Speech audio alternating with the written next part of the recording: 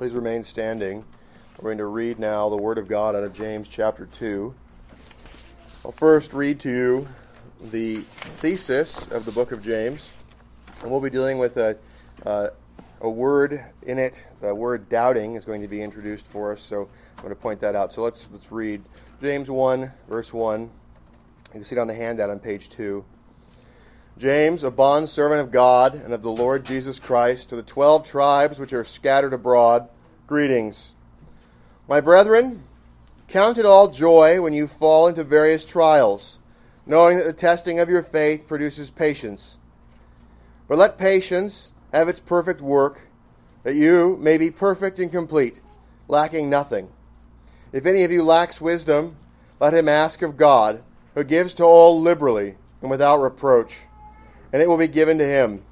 But let him ask in faith, with no doubting. For he who doubts is like a wave of the sea, driven and tossed by the wind. For let not that man suppose that he will receive anything from the Lord. He is a double-minded man, unstable in all his ways. Now that word doubting, you'll notice I have in verse 6 there, diakrinemenos. Okay, so take note of that. We'll be talking about that in the text that we deal with today. And we'll be studying verses 1 through 13. I'm going to read the whole second chapter, though. So look now at midway on page 2. My brethren, do not hold the faith of our Lord Jesus Christ, the Lord of glory, with partiality. Page 3. Oh, lied. Page 4. Very top. For if there should come into your assembly a man with gold rings in fine apparel, and there should also come in a poor man in filthy clothes, and you pay attention to the one wearing the fine clothes, and say to him, you sit here in a good place, and say to the poor man, you stand there, or sit here at my footstool. Have you not shown partiality among yourselves, and become judges with evil thoughts? Page 6. Listen, my beloved brethren, has God not chosen the poor of this world to be rich in faith and heirs of the kingdom, which he promised to those who love him? But you have dishonored the poor man. Do not the rich oppress you and drag you into the courts? Do they not blaspheme that noble name by which you are called? If you really fulfill the royal law according to the Scripture, you shall love your neighbor as yourself, you do well. But if you show partiality, you commit sin and are convicted by the law as transgressors. Page 7. For whoever shall keep the whole law and yet stumble in one point, he is guilty of all. For he who said, do not commit adultery, also said, do not murder. Now, if you do not commit adultery, but you do murder, you have become a transgressor of the law. So speak and so do as those who will be judged by the law of liberty. For judgment is without mercy to the one who has shown no mercy. Mercy triumphs over judgment. Page 8. What does it profit, my brethren, if someone says he has faith but does not have works? Can faith save him? Or can that faith save him? If a brother or sister is naked and destitute of daily food, and one of you says to them, depart in peace, be warmed and filled, but you do not give them the things which are needful for the body, what does it profit? Thus also, faith by itself, if it does not have works, is dead. In the context there is a confession of faith. It says he has faith. But if someone will say, you have faith and I have works, show me your faith without your works, and I will show you my faith by my works. You believe that there is one God. You do well. Even the demons believe and tremble. But do you want to know, O foolish man, that faith without works is dead? Was not Abraham our father justified by works when he offered Isaac his son on the altar? Do you see that faith was working together with his works, and by works faith was made perfect? And the scripture was fulfilled, which says, Abraham believed God, and it was counted to him for righteousness. And he was called the friend of God. You see, then, that a man is justified by works, and not by faith only. Likewise, was not Rahab the harlot also justified by works when she received the messengers and sent them out another way? For as the body without the spirit is dead, so faith without works is dead also. Please be seated. Just to be clear, we're not spending our time in the middle section on F today, but I want to make sure that you understand that that middle section of James is talking about a confession of faith. It's abundantly clear from the context. It's not talking about faith requiring works to be a saving faith. It is teaching that a confession of faith is insufficient to accept someone's profession if they do not have works. That is what the text is teaching. And so you see that a man is justified by his works. That's the idea. And so we'll deal with that in detail, and we may spend multiple weeks on it because it's such a key verse. I talked to you at the beginning in my introduction to James how important it is in terms of the way that Romanists use it to abuse the doctrine of justification. And they try to pit James against Paul, and they'll go to Galatians and Romans and try to interpret them through James. So they make James the central document of the New Testament for interpreting the doctrine of justification. Romans is the Magna Carta of the New Testament. Romans is the most systematic, most clear, most orderly laying out of the doctrine of the New Covenant in the New Covenant. It is the text that we ought to use as a line of argumentation that is abundantly clear and very plain, and so we need to do that and understand that the book of James is not contradicting Paul. Now, we're not going to spend the rest of the time there. What we're going to do today is focus on the first 13 verses. So, I talked to you about the fact that back in verse 6, it talks about how we should ask in faith with no doubting, diakrinomenos. Okay, so that diakrino, that's the root that's going to be coming up. So I'm drawing your attention to it again. So we're getting in the chiasm of the book of James, verses 1 to 13 are E. Chapter 2, verses 1 to 13 is E. The center of the book is the chunk that's the most controversial piece, verses 14 to 26. So we're coming close to that. So when we pass the center of the chiasm, what we'll start to do is compare sections backwards. Okay, so we'll be looking at them side by side so we can see the relationship of those chunks of text. But chapter 2, verse 1, my brethren, do not hold the faith of our Lord Jesus Christ, the Lord of glory, with partiality.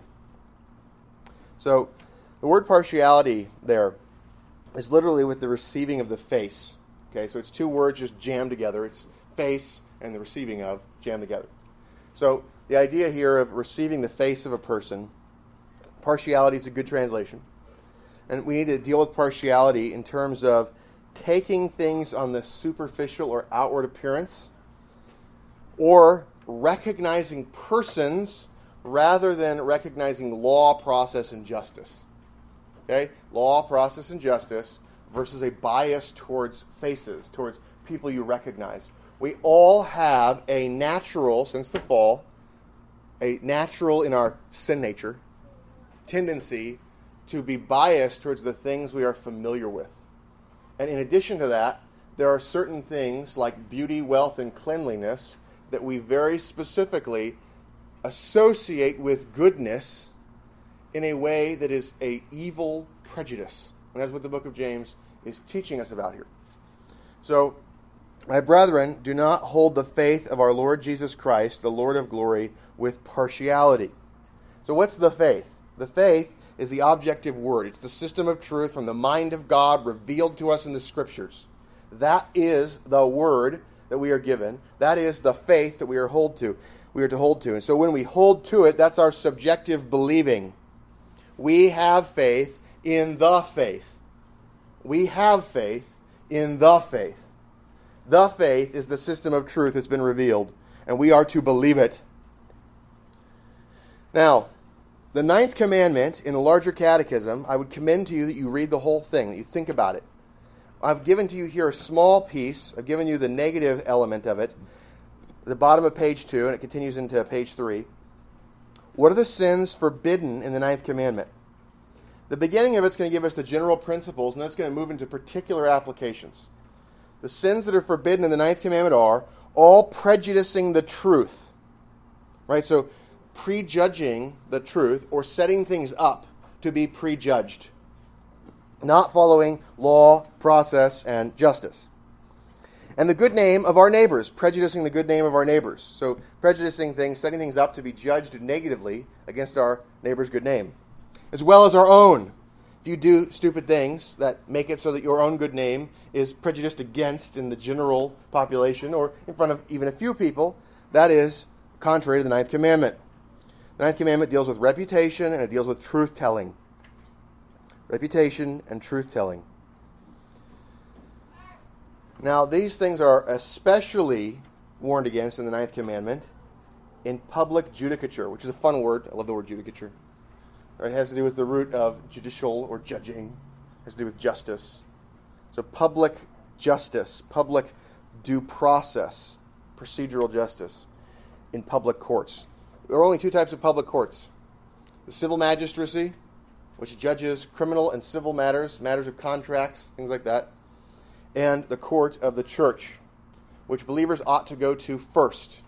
If you have a conflict with a believer who is in good standing, they're a professing believer, they're in good standing in the church, and you do not go to the church court first, what you are doing is disobeying 1 Corinthians that teaches us the obligation to go before believing judges first.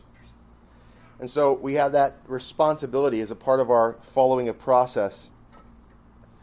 Now, there's particular examples in the larger catechism of this idea, right? We're not supposed to prejudice the truth. We're not supposed to prejudice our neighbor's good name. We're not supposed to prejudice our own good name, especially in matters of public judicature.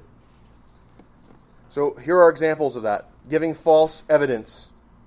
Suborning false witnesses. Calling a witness that you know or have reason to believe is going to lie. Wittingly appearing and pleading for an evil cause. Outfacing and overbearing the truth. Passing unjust sentence, calling evil good and good evil. You're already probably beginning to think, wait, pause, slow down, explain more of that. No, that's not the focus today, but you should think about these things. And I have preached on these things in the past. Rewarding the wicked according to the work of the righteous, and the righteous according to the work of the wicked. Forgery, concealing the truth, undue silence in a just cause, and holding our peace when iniquity calls for either a reproof from others or complaint to others.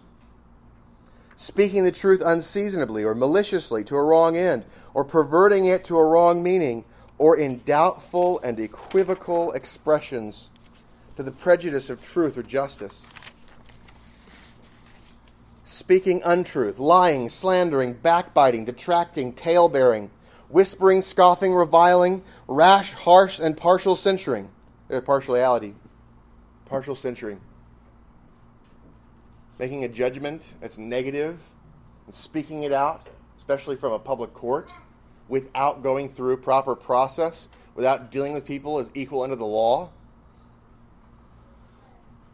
Misconstruing intentions, words, and actions.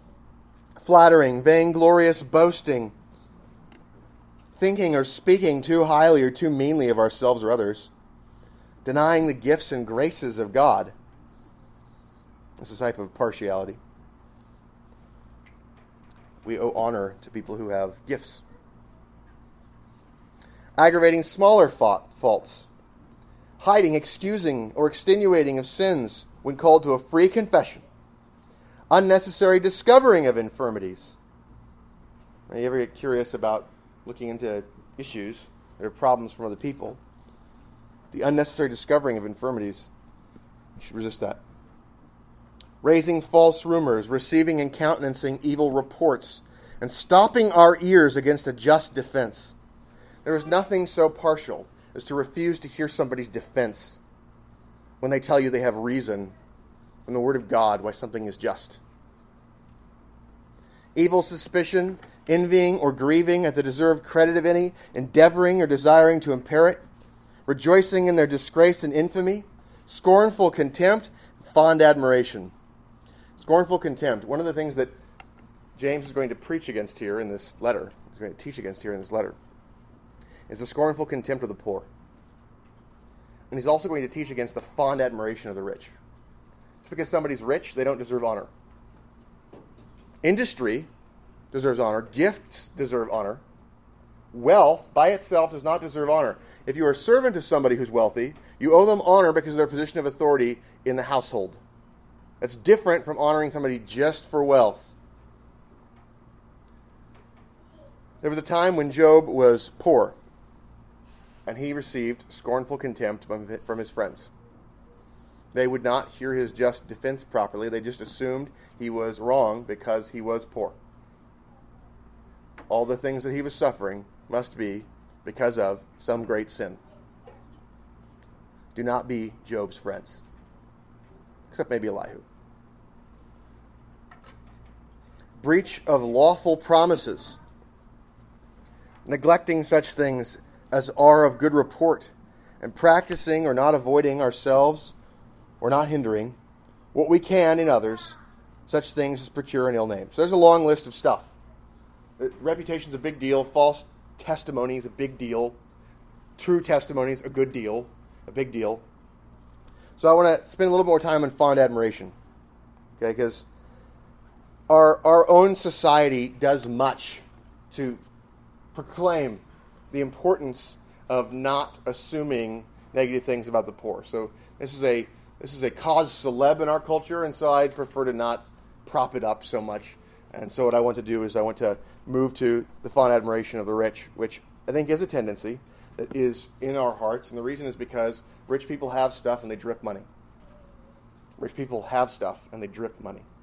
Being around rich people, or you read success manuals, you mean management manuals, self-management manuals, they all say you're the sum of the 5 people that you're closest to, that you spend the most time with, and so you want to have success in life, get rid of all your poor friends, only get rich friends. Or you see that in book after book after book after book. That is fond admiration. We are called to associate with the lowly. It is a commandment of the Lord Jesus Christ for us to associate with the lowly. So fond admiration. Treating a person with honor above others than yourself without warrant for the additional honor. Now you should outdo each other in showing honor to each other.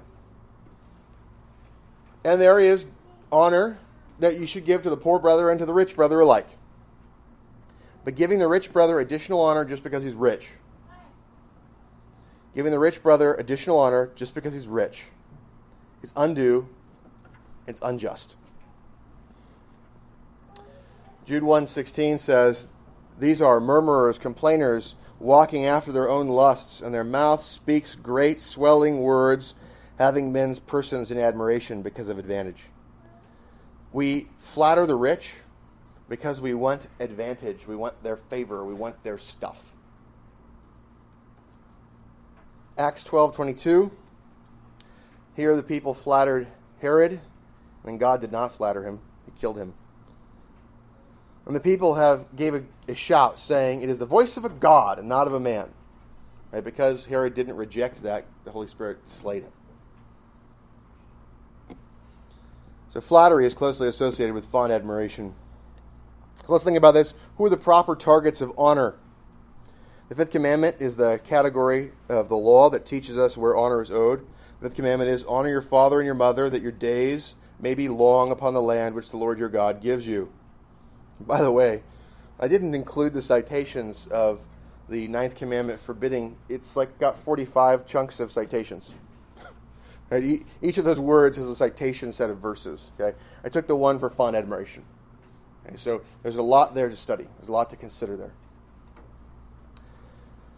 So who are meant by father and mother in the 5th commandment? By father and mother in the 5th commandment are meant not only natural parents, but all superiors in age and gifts, and especially, as a particular honor, to those that are by God's ordinance over us in a place of authority. And notice there are only 3 places of authority that are listed. These are the 3 covenant institutions besides the individual: the household, the church, and the state. The only societies that are not voluntary societies that you are obligated to be into, whether you want to or not, is a family, a church, and a state. To be required to be a part of something else is injustice and oppression. Things like requiring people to be part of a labor union, having closed shops to prevent free association, things like that. laws that require association from anything other than the covenant institutions are sin. They are oppression. Authorities in the family, the church, and the commonwealth are over you by God's appointment. Now, they can lose their authority by breaking covenant. But if they are an authority in a covenant institution and they have not broken covenant, then you are bound to obey them in lawful commands. Not unlawful commands, lawful commands. Because I have spent much time on this, I will not belabor it, and I am going to move on. If you want more teaching on it, go back to Romans 13. Now, the places where honor is due: age, gifts, authority in the family, church, and commonwealth. I want to talk a little bit about gifting. Gifting includes reputed gifting. So Elon Musk, not a believer. No credible profession of faith. He's rich. We shouldn't honor him because he's rich. However, if you meet the man and you don't honor him as a particularly skilled, gifted individual, and acknowledge that you might have something to learn from him about technology or business, you're a fool. He is owed honor for his reputed gifts.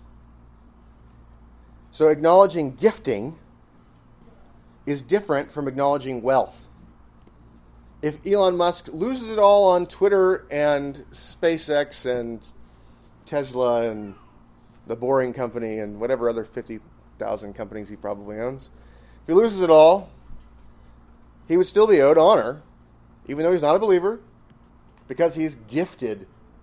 You would have a duty to honor that gifting. Do you see the difference between money and gifting? Now, age is also something that requires honor. The greater the distance in age, the more there should be a plainness about that difference and the honor owed to it. I would particularly mark out for you the area of young, middle, and old. Okay, so this idea of the gray hair representing the old, there's a particular honor there. We are supposed to stand for the gray-haired. Right? That's what we're commanded to do in Leviticus.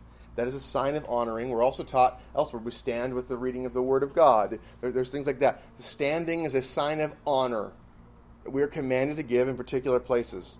Now, age is a thing that is the lowest of these things. Someone who's older but less gifted should still honor the more gifted person in their area of gifting and seek to learn from them in that. So age is the lowest of these. Gifting is next, and authority is more important than any of those.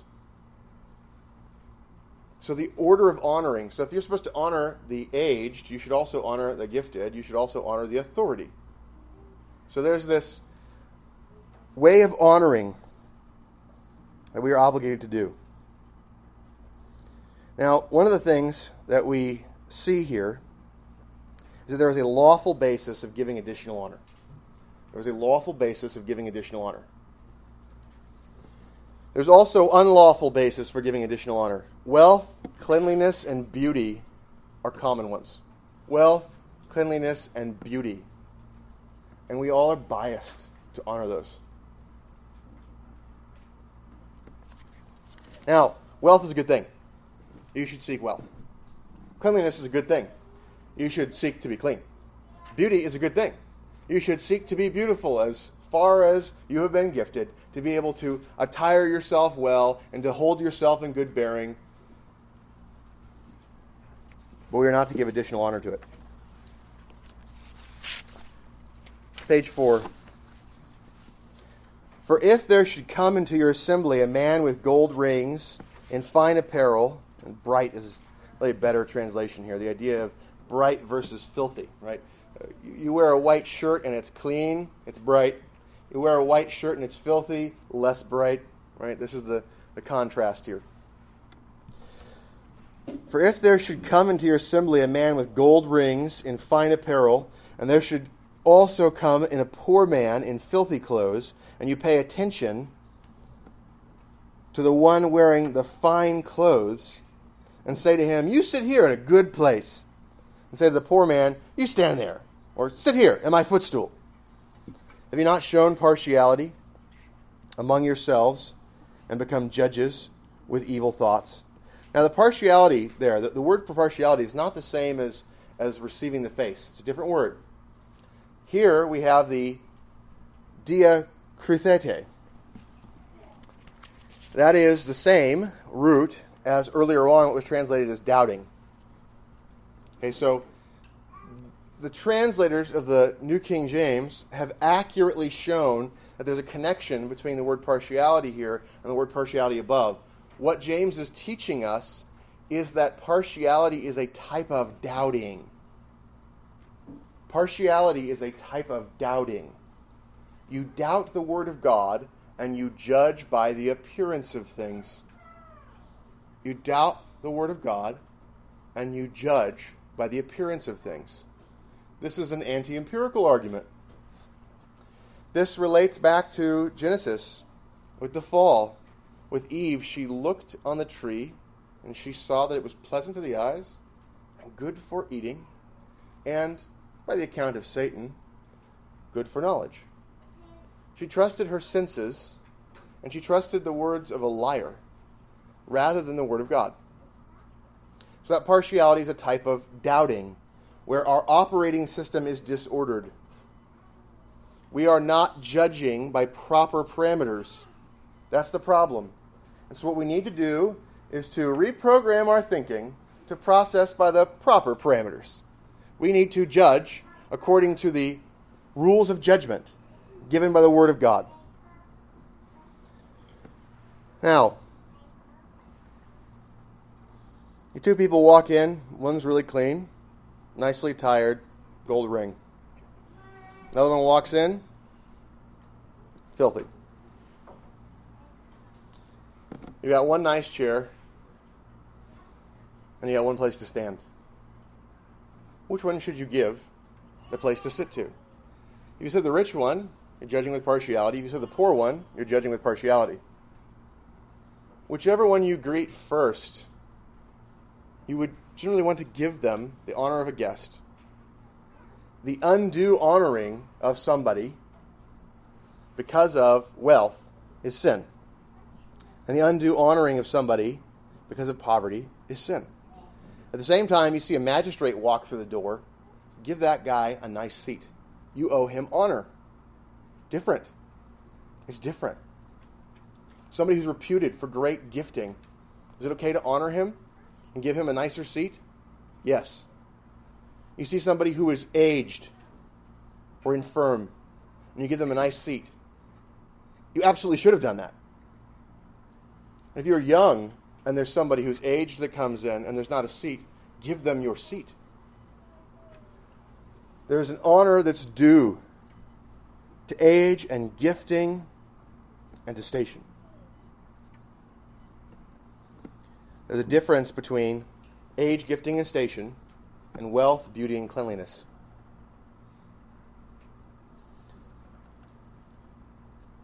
Now, one of the ways that we can deal with the poor is we can give them a bad place, you stand here, or we can give them a place that's dishonorable. We assume that because somebody is poor, they should be under our governance. Sit at my footstool. That's a sign for being under authority. The wealthy do not rule over the poor in general. But we do hear in the book of Proverbs the idea that the wealthy rule over the poor. What's that about? It's about the fact that the wealthy are the ones who get to hire servants. Is every poor person a servant to every rich person? No. In general, the wealthy are the ones that hire the poor, though. And so that's the tendency of things, and it's not a general obligation. What it is a particular obligation that manifests itself over and over and over again. Servants in the household. So I hope that distinction is clear.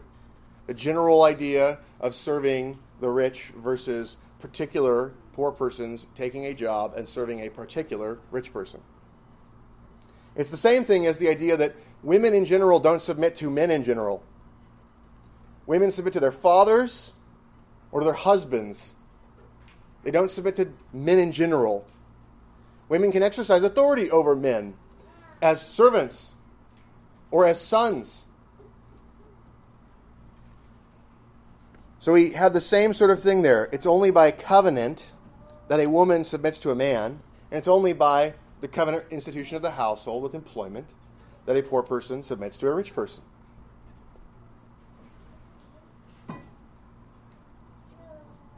Now, look at point 6. Giving honor or dishonor just on the basis of these things. This is forbidden. We have a natural aversion to filth, and that's good, because we should want to be clean. But at the same time, we can have an evil aversion to filth when we treat a person who is filthy as though they are immoral by the very nature of being unclean. We have a duty to understand the situation. There was a period of time where Job looked very filthy. He was scraping boils with shards of pottery on the ground. You seek to understand the situation. Now, you're going to find that in most cases, if somebody is coming to church totally filthy, you're going to find that there's some sort of disorder in their lives. But you're not allowed to assume that that's why they're filthy. Wealthy, clean man. We're not to honor a guest above others just because he looks more wealthy and clean than other guests. That's a favoritism based upon an evil desire to advance ourselves or the church through the arm of the flesh. The arm of the flesh is any pragmatic thing that's not in the law of God. Any pragmatic thing that's not in the law of God. That's the arm of the flesh. Using means that are not appointed to try to advance ourselves or the church. You should think, if you want to show favoritism to a rich person in order to try to get them to put their tithes into the church, basically the same thing you would think if you were thinking about getting a fog machine for the worship. Arm of the flesh. This is something that is not appointed, and we should not use it as a means of attracting membership. We are to honor all guests in the assembly and to seek impartiality and the love of strangers. The love of strangers, also translated hospitality in other places, is what we're called to. So we love strangers in the assembly, and we seek to get to know them so we can then deal with them according to their character. And we should also seek to invite people into our homes that are strangers, because hospitality in the home is where we get to know people and have opportunity to serve them more. Now, should you be foolish if you're just taking in somebody who looks disordered in their life and they're becoming particularly foolish or particularly filthy, right? You might go, if a person is filthy and homeless, there's an increased probability that there is some sort of a mental disorder or sin tendency, right? And so what you're going to do is seek to be intelligent about safety there. There's a difference between dishonoring a person and seeking to be secure in your person. Taking measures to keep yourself secure is not dishonoring, it is prudent. And I would suggest this to you. Just because a person is clean and looks rich does not mean that they are safe to bring into your home. You should take precautions with strangers, period. There is a duty to guard yourself and your house in hospitality. And you also have a duty to honor strangers until you have reason to dishonor them. This love of the stranger and the desire for security must both be dealt with. And so what we do is we seek to, in particular, if you have a home where you have multiple men, young men in the home, things like that, you are able to take more risks than a person who is either a woman or who is the only man in the home, and then there are women he has a duty to protect. There are more risks that you can take when you have multiple men in the home. And at the same time, you can be hospitable without bringing a person directly into your home. And so the idea of getting to know people, seeking to draw them in with hospitality, and seeking to understand their condition, these are things we're called to do, whether they are poor or whether they are rich, whether they are clean or whether they are filthy. We have a duty to honor that. If you have a problem with that, you don't have a problem with what I'm saying. You have a problem with the Word of God. The problem is what James is saying. And it seems inconvenient. But the Word is filthy. The Word is filthy. Filthy clothes.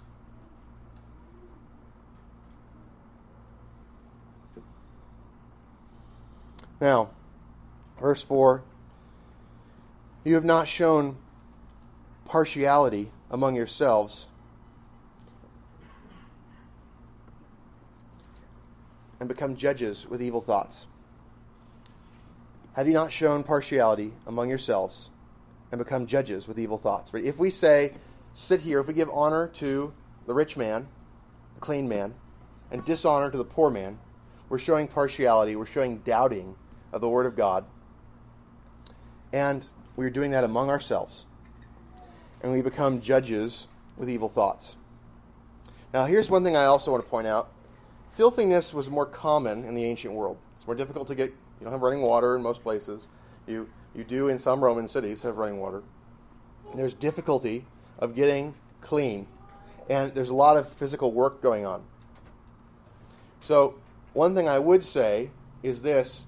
There are signs of mental instability that are often associated with homelessness and filthiness in our day. Look for those. Look for those. Do not assume them, but do look for them. And if it's over a course of time, we should be able to help people who are filthy and giving them mercy ministry instantly to then try to bring them in and to see if they're able and willing to keep themselves in a place that's more stable. So if somebody is in need, they're hungry, they don't have proper clothing, and they need help, we should use mercy ministry funds to help a person immediately for their instant relief, and then seek to disciple them from there, and then seek to help them from there and evaluate them from there. We will be abused. We will be used. They will trample on the money of the treasury of the Lord Jesus Christ, but sometimes they won't. And when we are abused and used, there will be blessing. And when we're not, there will be blessing. And so that willingness to take risk does not just apply to your own money. It applies to the treasury of the Lord Jesus Christ. We have to be willing to risk money to help people who are downtrodden and in a bad place. And in the initial engagement, we have to have a charitable interpretation, and then we judge them by their follow-up behavior. That is impartiality under the law of God. That is believing the law of God. And to not believe it is to doubt. And you may remember the first mentioning of doubting in the book and about prayers. And notice he then goes into prayers in the later part of James chapter 2 and talks about saying, be blessed, be warmed and filled, and then not helping. We are called to do this. Have you not shown partiality among yourselves and become judges with evil thoughts? Go to page 5. Judges with evil thoughts. Being a judge who has evil thoughts, doubting the Word of God, is thinking with categories of discrimination that are not lawful before God. Thinking beyond what is written. Here's another place that talks about this. Partiality, by the way, creates division. Partiality creates division. Partiality can be in the form of fond admiration, or it can be in scornful contempt. Partiality creates division. 1 Corinthians 4, verses 6 to 7. Now these things, brethren, I have figuratively transferred to myself and Apollos for your sakes, that you may learn in us not to think beyond what is written, that none of you may be puffed up on behalf of one against the other. For who makes you differ from another? Notice there's that same root there, the differing from each other. Who makes you differentiate? Who makes you partially judge one from the other? There's another way of translating that.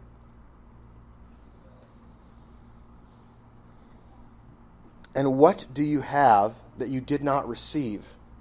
Now, if you did indeed receive it, why do you boast as if you had not received it? So notice this. Paul is teaching us in 1 Corinthians not only that we shouldn't be partial, but he's also teaching even in the duty of honoring gifting and age and station. Aren't gifting, age, and station all gifts from God? Even when we honor people with gifting, age, and station, we need to be careful to not create a partiality or fractiousness or division that is unjustified, we need to be careful to have loyalty to Christ.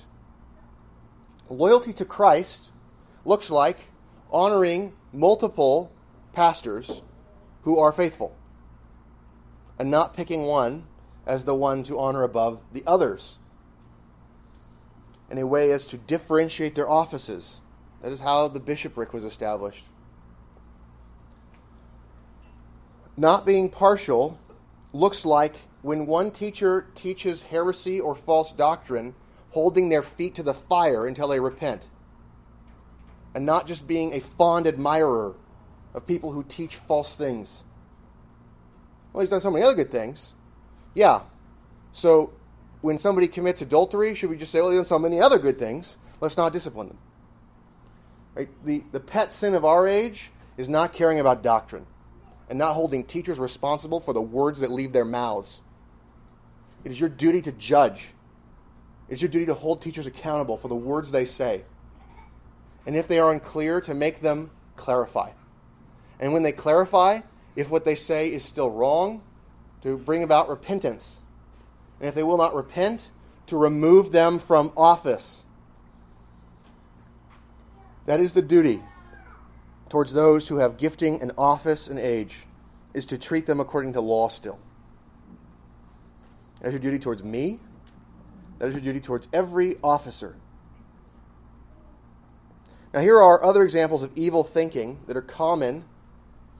In addition to bias towards wealth and beauty and cleanliness, there's also the tendency towards racism, the hating of people who look different or have different origins. That is a pet sin of the age, and you can gain a lot of favor by focusing on it and trying to expand out the microscope of looking for it. Racism is possible by people who are minorities as well as people who are in the majority. It is a lie of our age that racism is only possible by people who are white. That is false. If you judge a white person, if you are a minority and you judge a white person on the basis of their race and have a prejudice on the basis of race alone, that is racism too. We are of one blood from Adam, we are of one blood from Noah, and we are united in the Lord Jesus Christ. And racism is foolishness, wickedness, and sin. Whether you are talking about white oppression or whether you are talking about basing a judgment against a minority on something other than their character. It is sinful to judge somebody for repentant sin in a way that prevents you from having fellowship with them. It is sinful for you to not hold unrepentant sin against somebody. When somebody has unrepentant sin, if somebody is under church censure justly, and you do not hold it against them, you are committing the sin of fond admiration. The differentiation of sex, there are two things here to be worried about. First of all, it is lawful and it is required that we differentiate in how we deal with people based upon sex. Sex is a gifting. Masculinity is a gifting and femininity is a gifting. Therefore, there is a basis, looking at the larger catechism, for example, talking about dealing with people, honoring them based upon gifting. That is a gifting. That you deal with people according to that gifting. We are told some of the things to do. For example, the idea of the husband dealing with the wife as the weaker vessel. That is a differentiation on the basis of sex. Which office you enter into in marriage. Are you a husband, father, and master? Or are you a wife, mother, and mistress? Those are based upon sex. There is a difference of how you treat people on the basis of sex in the Word of God. We are called to not carry out chauvinism. Chauvinism is treating women as though they are not equal in essence to men. They are equal in essence to men. They have humanity. Their humanity is a rational creature with a body, and we are to treat them as being equal in essence. Feminism, depending on the form of it, feminism, as a reaction to chauvinism, feminism teaches the destruction of patriarchal institutions And feminism also teaches either that there should be no differentiation based upon sex or that women should be treated better than men. Part of the reasons for this are, for example, the reality that most violent crime is committed by men. That's true. At the same time, bodily sacrifice in the form of taking on dangerous duties are also overwhelmingly taken on by men. So when you think about those two things side by side, there are differences between men and women, and to say that because of some attribute of womanhood that women are superior to men is false and a lie. Men and women are equal in essence. This is also a doctrine against transgenderism, which essentially teaches that people are not essentially masculine or feminine. That is a lie. It is a lie. God made them male and female. You are male in your body and in your soul, and you are female in your body and in your soul. The difference between male and female in the soul is a difference in how the fifth commandment works on you in your heart. If you are a man, you recognize your relative duties by your conscience to deal with women differently than men. And if you're a woman, you realize your place and role differently based upon being a woman and how you would deal with men and women. One of the obvious ones, when there is physical danger, men should be careful to seek to protect women. That's an obvious one. Transgenderism denies the distinctions and suggests that these things are fluid. They are not. That is false. It is a lie. It's a lie of our age. So biblical patriarchy teaches a few things that have to be kept in mind, and we need to not get rid of any of them. One, there's a biblical equality of essence between male and female. Women do not submit in marriage because they are inferior in essence to men. The doctrine of the equality of essence of male and female is rooted in the doctrine of the equality of the three persons of the Trinity. The Father is not superior to the Son. The Son is not superior to the Spirit. They are not superior to each other in essence. But by covenant, by the covenant between the members of the Trinity, by a promise before the world began, there was a differentiation of role. The Father commands the Son, and the Son obeys. The Father and the Son command the Holy Spirit, and the Holy Spirit obeys. This is not based upon an inequality of essence. It is based upon covenanted roles. This gives great dignity to the role of a wife. This gives great dignity to the fact that men are called to lead and sacrifice in church and state. The differentiation of role is not a differentiation of essence. At the same time, there must be differentiation for office, and to deny this is a wicked denial of God's law order. Many people in the evangelical world are willing to say that the husband should be the head of the wife. Many people in the evangelical world are willing to say that church officers ought only to be men, and this is plain. But many people in the evangelical world are unwilling to say that civil office ought to be held by men and not by women. The book of Isaiah plainly teaches it is a curse for children to hold civil office, and nobody gasps. But when you read the same sentence, and it talks about a curse of being ruled by women, everybody gasps. You know you're on to something when you read the Word of God and everybody gasps.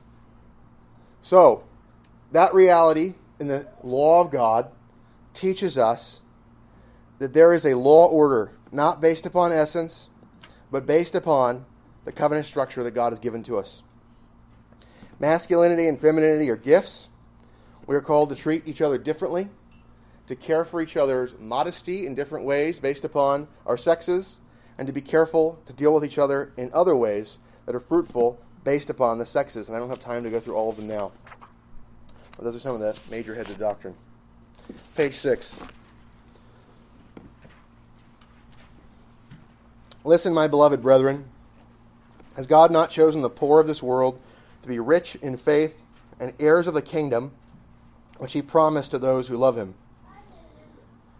But you have dishonored the poor man. Do not the rich oppress you and drag you into the courts? Do they not blaspheme that noble name by which you were called? Okay, so this is something that the Bible does very well. It attacks unbiblical prejudice by showing facts that undermine the prejudice. That's what was just done there. Hey, don't the rich oppress you poor? And don't they drag you into courts? Don't they use the legal systems to coerce you unjustly? Do you think the only people that have ever done that were rich people? No, but is there a prominence to it? If you're rich and you're unjust, you have more resources to go into unlawful lawsuits, and you have more resources by which you can oppress the poor. And you have more poor people you're going to interact with and then cheat them of wages.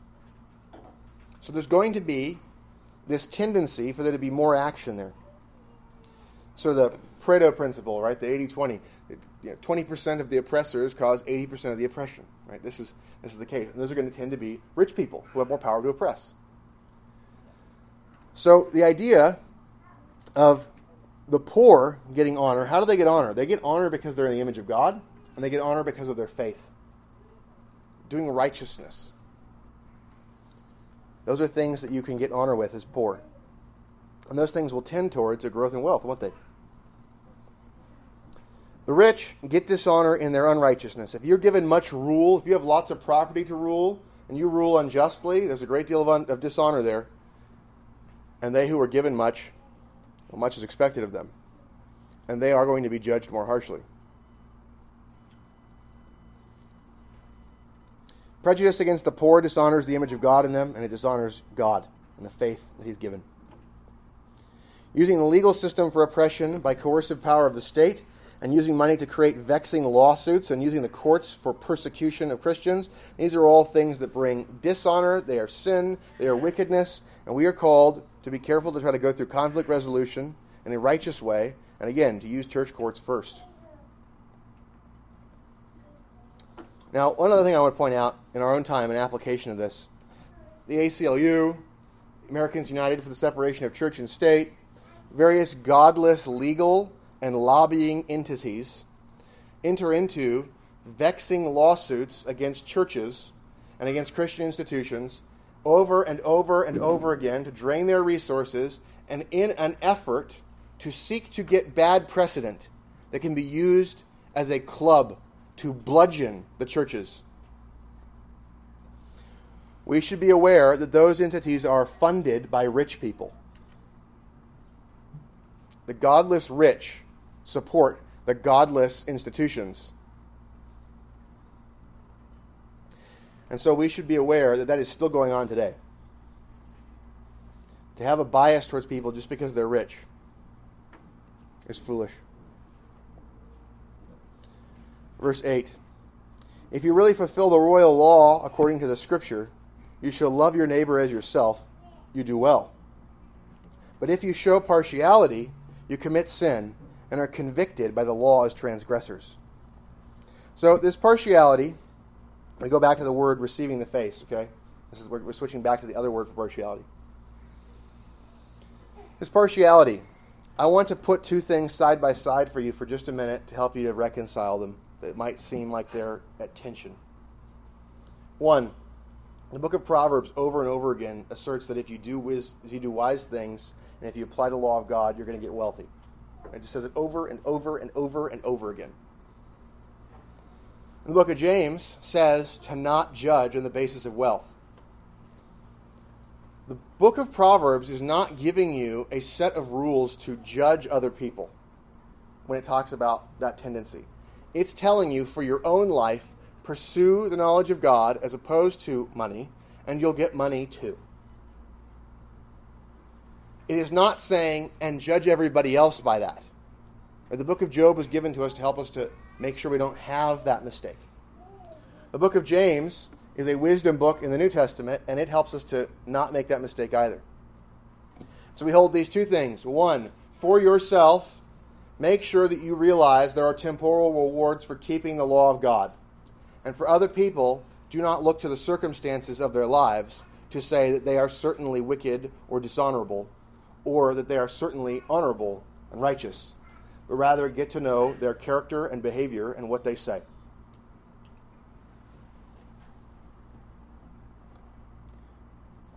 Verse 8, if you really fulfill the royal law according to the Scripture, you shall love your neighbor as yourself, you do well.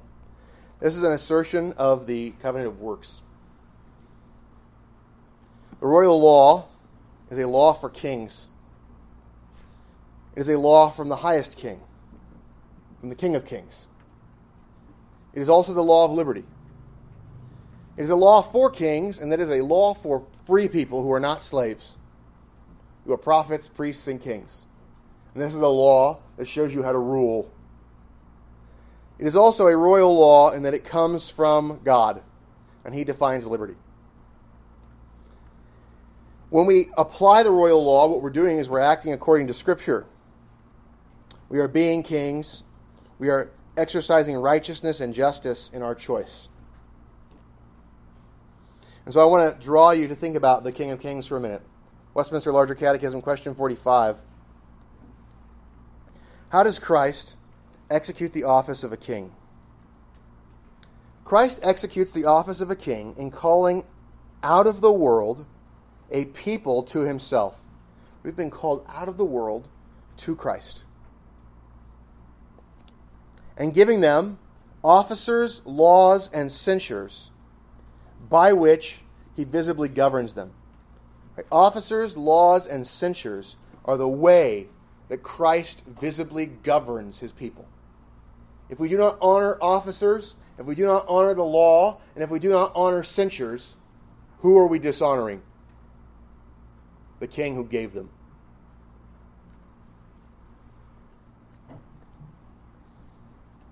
In bestowing saving grace upon His elect, right? One of the ways He rules us is by subduing us to Himself. He takes unbelieving, rebellious servants and makes them believing, submissive servants. His grace does that irresistibly.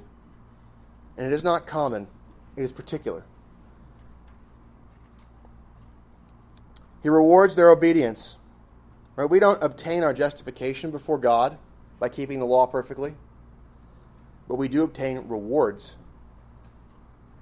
Those rewards are for those who are already justified. And those rewards are huge. We get a talent of gold here in this life and manage it well, and we get to govern a city forever.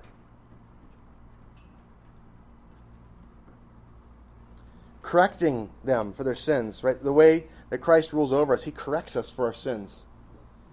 He has not left us as illegitimate children. We are not bastards. We are adopted sons. We are legitimate issue. We are, by law, the sons of God. And we are corrected because God loves us as sons. He chastens us, preserving and supporting them under all their temptations and sufferings. We're upheld. Christ, through the Holy Spirit, upholds us in our temptations and sufferings. He gives us fortitude, endurance, strength. Restraining and overcoming all of their enemies. He restrains the world, the flesh, and the devil so that we are not just crushed. So the gates of hell don't prevail against us in the assault. We are not treated like David treated Uriah the Hittite, sent to attack walls that we might die. Christ gives us strength to overcome. And He doesn't set us up for sin. The restraining and overcoming of all of our enemies is something that we can overlook sometimes and not realize that the world, the flesh, and the devil, all of them are restrained. And all of them are not just restrained, they are overcome. We overcome them all by the power of Christ. The world is subdued under our feet. The demonic powers are defeated by the advance of the church. Our flesh is overcome. These things are overcome. We have a tendency to think about the work of Christ as though there's this sort of grinding it out and there's not going to be advances. And that's a lie. And so you need to carry on knowing that you're on the path to victory. Powerfully ordering all things for His own glory. He's going to fill the earth with the knowledge of God. He's going to do it. And for their good. He's going to bless His saints. He's going to do it. and also in taking vengeance on the rest who know not God and obey not the gospel. He takes vengeance in this life, and he also takes vengeance on the final day of judgment. This occurs in history, and it occurs on the last day. This is the way that he behaves as a king toward us. And do you know what law helps us to know how we can support the operation? Do you know what law gives us our marching orders? Do you know what law helps us to understand how methodologically we can do things the same way, according to the standards of the army of the Lord Jesus Christ? It is the royal law that came from the King of Kings, Jesus Christ. And we are called to obey it in exhaustive detail and to know that it is a law that gives us dominion and gives the Lord Jesus Christ a manifest reign over the nations. It is to be applied in every sphere. There is no place it does not touch. It is a perfect law, and it is the law of liberty. It gives us freedom and shows us freedom, the freedom of kings. It is a royal law. This law is the law of love. It teaches us how to love our neighbor and how to love God. And the second table teaches us how to seek the good of our neighbor. What's love? Love is seeking the good of the object. If you love a person, you want their good. If you don't love a person, you don't want their good. And the law of God tells you how to seek the good of a person. So we are told, do not murder, do not commit adultery as examples. The other thing we need to be aware of is our neighbor is not just our brother. The Lord Jesus Christ was asked, who is your neighbor? And he said, Samaritans too. Right? He was talking to a Jew. The Jew was trying to go, the neighbor, is that synonymous with brother? Do I only have to keep the law towards people who are professors with a credible profession of faith? No. You have to keep the law of God toward everybody. Everyone is your neighbor. It is not just your brothers, it's your neighbors. That's a broader term. And so I have talked to people before who try to take the law of God very seriously, but then thought it didn't apply to unbelievers. And I literally went to that text and showed it to them, and they still were unpersuaded. The Lord Jesus Christ shows us that even those who are our enemies are our neighbors, and we are called to love our enemies. We apply the law to them. That doesn't mean you can't defend yourself. That doesn't mean that there's no criminal penalties for them. That's love too. It's established in the law. Self-defense is an act of love for yourself and for your neighbor to stop a great wickedness of murder. Just defense is love. And using the civil ordinances to administer criminal penalties is love for the person receiving the penalty, that they might be encouraged to repent, and for the society and the people in it, that they would be protected. And for God, that his ordinances would not be profaned in the earth and the church not extinguished. A world without civil magistrates is the world before the flood. The civil magistracy was established to prevent that the earth be filled with violence. Love is defined by the law of God. Fond admiration, or partiality, recognizes the face rather than the gifts, age, and authority. It's a violation of the royal law. It's a violation of the law of liberty, and it shows that you are a slave and not a king, and not free. You are a slave to seeking fleshly benefits by the arm of the flesh. So, close out here. Look at verse 10. For whoever shall keep the whole law and yet stumble in one point, he is guilty of all. Right? If you keep the law everywhere and break it in one place, like Adam, if you break it in one place, you're guilty of breaking the whole of it because it's a system. It's an ethical system. It's a united covenant. It is not parts. It is a whole covenant. The terms of the covenant require the keeping of the whole covenant. If you want to make works a part of your justification, then you can go to hell because you will. If you think justification is a part of what is being taught here, how you're justified before God, then you have a false gospel. This is not teaching that you are justified before God by perfect obedience, because that's already failed. You've already broken it. You have inherited guilt from Adam, and you have a corrupt nature from your first moment of conception. You are guilty under the law of God. If you've broken one part, you have broken the whole, and you deserve to go to hell. We are not justified by law keeping. We are justified by grace alone, through faith alone, in the mediatorial work of Christ alone. Because he said to us, do not commit adultery. And he also said to us, don't murder. Now, if we commit adultery, if we don't commit adultery, but we do murder, then we become a transgressor of the law. We deserve to go to hell. Do not mix faith and works. Do not mix them. Because when you do that, you have just reestablished the covenant of works. Do you realize that the covenant of works required faith too? It required the believing of God's word. It required the believing of everything that God commanded. It required obedience to the first table as well as the second. Faith in works is just the covenant of works. Faith alone is the covenant of grace. If you mix them, you have another covenant, and it is not one that you can be saved in. If you break the law in any part, you have broken the whole. So speak and so do as those who will be judged by the law of liberty. Now we are, under the covenant of works, guilty. But being in the covenant of grace, we acknowledge our guilt. We look at the grace of God. He's paid for our sins in Christ. And we are called now to live in gratitude, doing what's been commanded. That gratitude, that life of gratitude, a response to grace, is not a life seeking to obtain the favor of God. It's a life knowing that you have already obtained the favor of God by the work of another, and that you now can joyfully be free from what you were once enslaved to. We are to live as those who are under that law, the law of liberty. And we are to live as free men. For judgment is without mercy to the one who has shown no mercy. Mercy triumphs over judgment. This is calling us back to think about the poor man. You look at the poor man, he has less resources. He may be dirty, but we are called to use mercy ministry to care for him. There are people who are filthy in their sins, and they repent of them. We are called to forgive them. Mercy ministry and mercy towards each other are both rooted in the reality that we have received mercy for all of our sins. And the mercy of God given to us allows us to be able to be those who give mercy to others. That's why we pray, forgive us our debts, as we forgive our debtors. We should not be as the servant who has been forgiven a fortune and yet demands a pittance from his neighbor when that neighbor has repented.